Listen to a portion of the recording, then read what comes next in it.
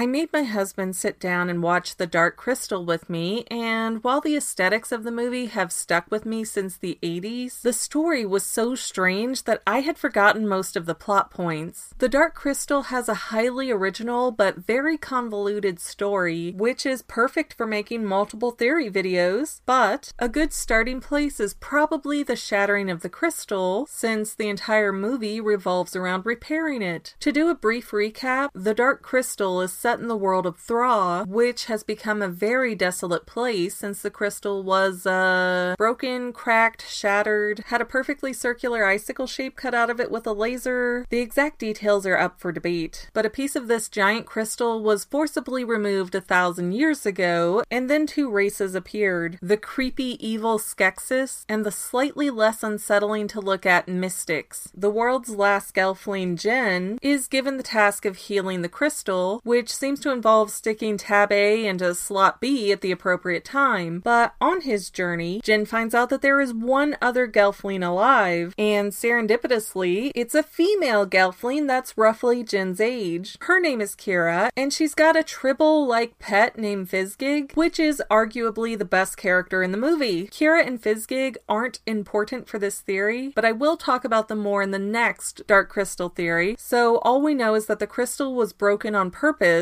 because we're shown this hieroglyphic of a creature bashing it. Then, at the end, the Skeksis and the Mystics combine to reform as the Urskiks, which are even more creepy in this aliens will destroy us all kind of way. Anyways, the Urskiks spilled the beans, sort of, by saying that they grew arrogant and delusional and broke the crystal themselves, which split them into two different creatures. But there's no rhyme or reason as to why they would break the crystal in the first place. So for Dark Crystal theory number 1, I'm gonna try to reason this out as logically as I can. Urskiks are easily the most godlike beings we see in the film. They seem to have powers and they teleport away at the end for completely undefined reasons. Maybe they had to go back to their version of the heavens? Maybe they needed to check in with their moms after 1,000 years of being missing. Who could say for sure? But for argument's sake, let's call the Urskiks a race of gods who were living off of the power of the crystal and becoming spoiled, decadent, selfish, basically hedonism bot from Futurama. And that behavior fueled the pure crystal to become the dark crystal. If I'm failing to make sense, let me compare the crystal's energy to a kiddie pool. When you first fill the pool, it's sparkling clean and beautiful, right? And if you keep up with maintaining the pool, it will stay pretty nice. But if you stop cleaning and start using the pool when you're covered in dirt, you're going to end up with a nasty, dirty mud pit. I think the crystal has a similar system where it gives out energy but also absorbs the energy that's returned to it. So the Urskiks took the crystal's power and abused it until the crystal corrupted and turned into something evil. We can assume that's a fair assumption because at the end, the Urskiks tell Jin that his courage and sacrifice made the crystal pure again. His internal energy purified the crystal just as if someone had dumped out the kiddie pool and refilled it with clean water. So the crystal becomes whole and new again, and as long as Jin and Kira are good-hearted users / protectors of the crystal, it'll remain pure. But why did the crystal shard create two different races? Well, I'm glad I brought that up, because I think that's a yin-yang type representation. If you look at the yin half of the symbol, the black side, there is a white dot in its core, because no matter how bad something or someone is, there's good in there somewhere too. So darkness can never completely destroy the light, and vice versa. So I believe that 1,000 years before the start of the Dark Crystal movie, the crystal had become extremely tainted, but not completely. There was still one small section of purity in it. And the Urskiks, in their arrogance and delusion, decided that they would become the ultimate supreme beings if they expelled the last bit of goodness from the crystal. So they hit it with a scythe and got what they wanted. But the Urskiks didn't realize how interconnected they had become with the crystal. So when they broke off a shard of it, the Urskiks themselves split in half. The part that operated off of their own self-interest and greed became the completely malicious Skeksis, and the kinder side of magic became the Mystics. The final idea I have is that, at the end, the Urskiks had to leave the world of Thra behind because they knew the type of power that the crystal held over them, and how easily they could destroy the world by drawing from its energy. So instead of taking any chances to repeat their mistakes, the Urskiks took off and left the purified crystal in the hands of Jin and Kira. And I believe the idea is that their love will keep the crystal pure, whereas the Urskiks were all male and thereby had nothing but power to strive for in their lives. So they had to leave because they could not trust themselves to stay around the crystal again. Yeah, I might be overthinking it, but that's literally my job!